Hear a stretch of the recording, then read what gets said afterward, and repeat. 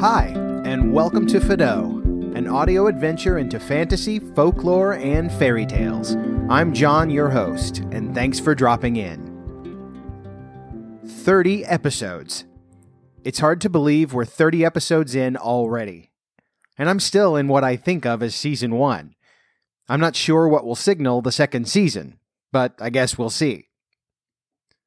Today, I'm dipping back into my own personal writing to bring you a short story that I wrote for an anthology.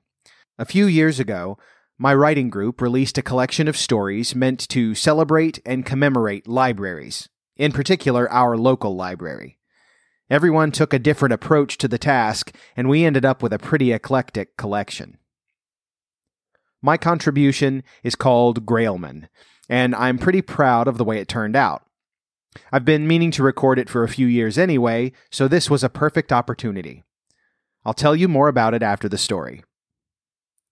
And now, as published by yours truly in Stories from the Stacks in 2015, Grailman.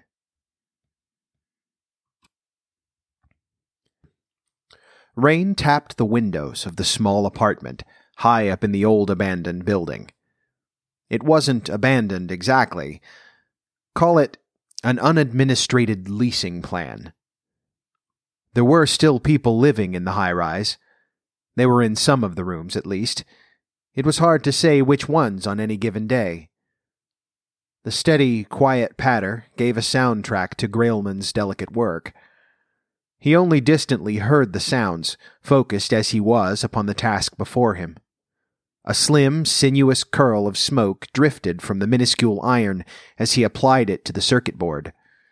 It rose like a charmed viper, sliding over his goggles and forehead. Grailman remembered the times before.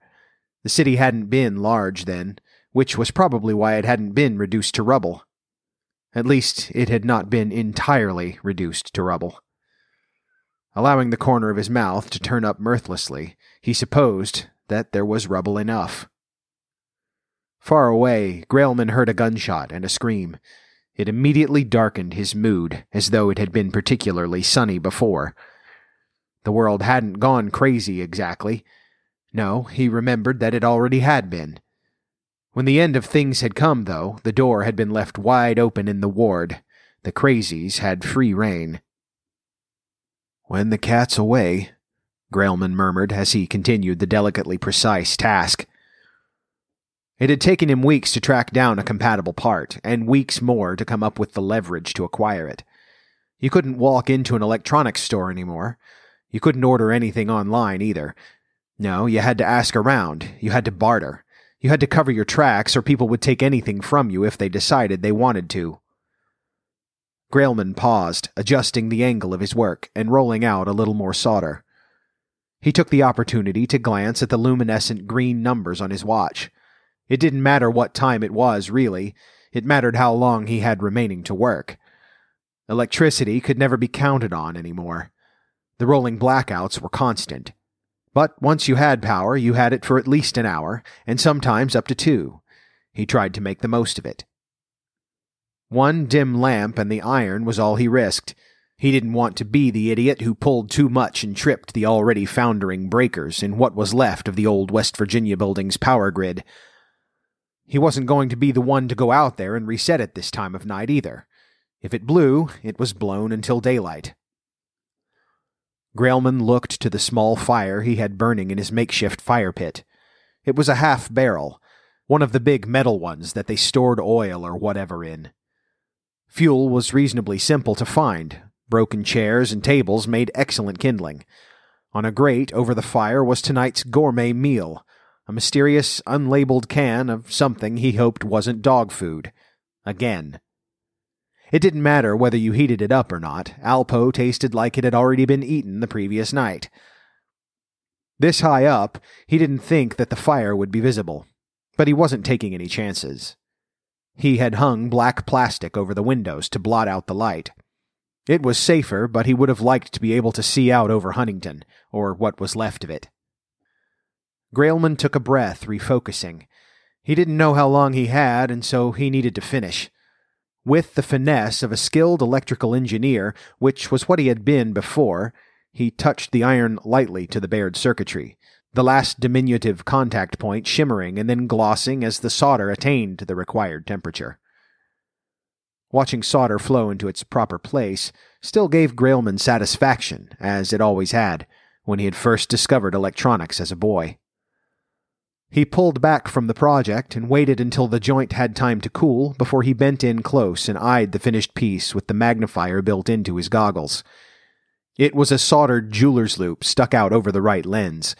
You had to improvise sometimes. Everything looked right, but there were any number of things that might have gone wrong during the repair. Overheated components, cold joints, or who knew. It was possible that the chip he had replaced wasn't the only damage.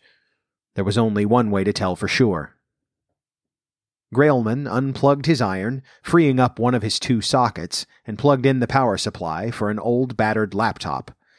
He pressed the power on the ancient hardware, and as the screen began flashing self-diagnostic information and spinning up its drives, Grailman snapped the 2 plastic pieces of housing tightly together around the old thumb drive that he had just spent the better part of 4 months trying to repair. The computer whined a little as it completed its boot-up procedures, and then the fans settled. The screen glowed gently in the dark room. The pale blue background was adorned with a logo, round and white, resembling a stylized ship's porthole. The words Fenestra 2037 were worked into the logo. He'd rather have a more versatile operating system, but Fenestra, such as it was, would work well enough. It didn't matter for tonight anyway. This would work or it wouldn't, regardless of the computer or what it happened to be running. Without ceremony, Grailman pressed the thumb drive into one of the USB ports along the side of the computer and held his breath. At first, he was certain that nothing was going to happen. He nearly sighed in disgust, but just as he was about to, the computer's cursor flickered, and the telltale sound of detected hardware blurted, crackling from the weak laptop speaker. Grailman leaned in, watching the operating system attempt to identify and load the correct drivers for the thumb drive. Then, just like that, "Your hardware has been loaded and is ready for use." Grailman could scarcely breathe as he clicked into the list of available system drives. There it was, Drive E. Grailman could not stop a smile of genuine happiness when he saw the drive label. CCPL Archive. He clicked into the drive to find a host of folders. In the root directory there was one executable file, which he immediately tapped with his finger on the battered laptop's trackpad. It took a few moments as the system churned away at his command, but the screen was filled with black, and then green text appeared line by line in a hazy, blocky font. Cabell County Public Library, BURNS Repository. Reference Archive, all volumes, Fiction Archive, A through LO. So much knowledge had been lost, but he had just managed to literally bring what amounted to nearly half of the state's long-dormant library system back from the ashes. Likely it was like this all over. Civilization struggled to press on without the vast stores of data it had become accustomed to. Grailman pecked the word encyclopedia into the search field of the Burns archive and tapped enter. There were over 100 results. He let out a breath and closed his eyes as the power in the building abruptly failed. But that didn't matter. He had done it. Grailman pulled the little thumb drive free from the computer and closed the lid. He took a moment to roll the drive in a small piece of black plastic sheet and then tucked it into his breast pocket. Grailman walked to the window and peeled back his improvised blinds slightly to gaze out toward the night-dimmed remains of the old plaza a dozen floors below. The spiked ball monument that once stood there lay cast to the side, broken and bent. In the other direction was the burned-out husk of an old building. It had been modern in its day. If Grailman closed his eyes, he could still remember the interesting multi-floor construction. It was barely a story high now. He put a hand to the pocket that held the restored drive and blew out a sigh of relief, yet knowing that he was far from finished. He'd have to take this straight to the capital. This close to Ohio, it was too much of a risk. Their armies could return at any time, and unified Virginia's northwest borders had little to protect them, except the river. Grailman nodded with a stoic finality. First light, then. Roanoke was a long walk, but there was little to be done about it. He doused the fire and opened his mystery dinner, eating with a spoon as he watched the remains of the city below. Fried apples. Yes, it was turning out to be a good night. I mentioned when I was talking about Poe's work that I like the kind of story that leaves a lot unsaid and lets the reader wonder about the details. I think it's an effective way to tell a much bigger story within the confines of a short story like this. Grailman is a close-up, intimate setting, but just outside there are a whole lot of questions that beg to be answered. So a little more detail about what we were trying to do with these stories. Each person who contributed to this anthology used a library as a setting, or at least as a subject to base the story upon. And we all used the last name Burns. It shows up in mine as the acronym for the library database. That name comes from Adrian Burns, who was the very first librarian hired at the Cabell County Library. That library was funded and built in 1903 by Andrew Carnegie. You may know that name, but in case you don't, he lived from 1835 to 1919 and became very wealthy thanks to his steel company. Later in life, he donated nearly all of his wealth to projects like libraries, and Huntington, West Virginia hosted one of them. A new, larger building was constructed in 1980, and that's the one I mention in the story. The modern-looking 3-story location is the one I grew up visiting, and it's where my writing group still meets. Well, when we meet again, that's where we'll meet. All the locations and landmarks mentioned in this story are actually there, and if you stand in the plaza, you can see exactly where Grailman was sequestered, repairing his flash drive. The 12th floor of the West Virginia building, and the tallest building in Huntington. Next time you're in the area, stop on the corner of 4th Avenue and 9th Street, and you'll be right in the middle of my story. Now, as I said, I like to leave some things unanswered, so I'm not going to explain exactly what happened. I'm not going to tell you why Ohio has a standing army, or why unified Virginia feels threatened by them. I'll let you decide exactly how everything happened. What I will say is this. We live in a marvelous age. There is so much knowledge at our fingertips, and it's a matter of a few keystrokes to find out the answer to virtually any question. But it wasn't always so. In the matter of a few decades, within my own lifetime, I've seen the world move from paper to the cloud. When I was in grade school, the first draft of an essay had to be handwritten. Until college, I was never allowed to utilize online resources in research papers, and that was the 1990s. There was a riddle in a computer game I played when I was maybe 10 or 11, and in order to find the answer, I went to the library and pored over reference books of fairy tales and lore rather than using Google, because it didn't exist yet. My Google was a huge, intimidating wall of index cards arranged by the Dewey Decimal System. It wasn't that long ago, and so I wrote this story with that in mind.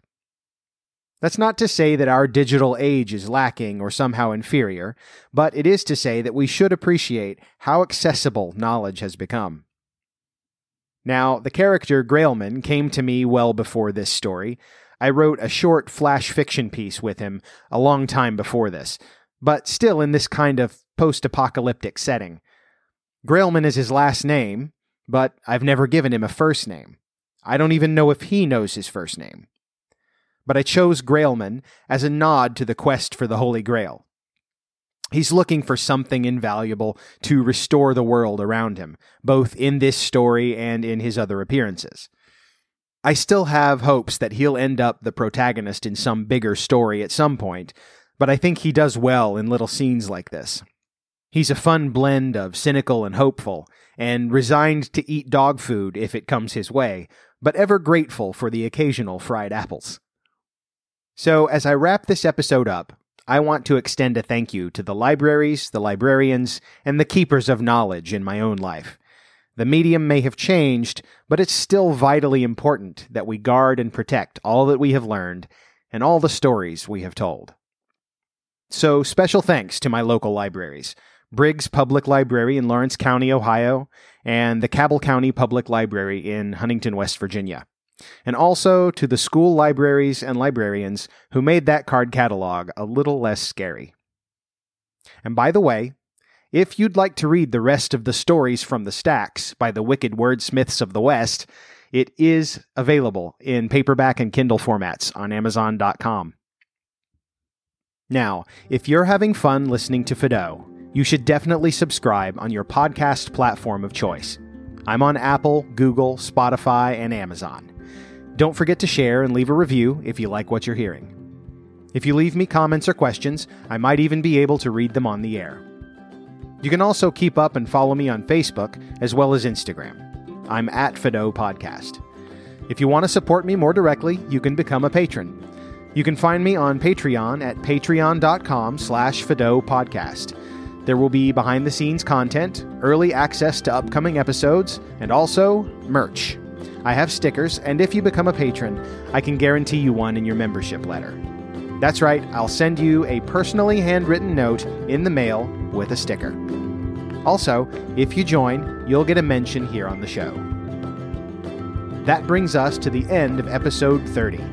Watch for episode 31 coming out on November 22nd. Thanks for listening, and I'll talk to you once upon a next time.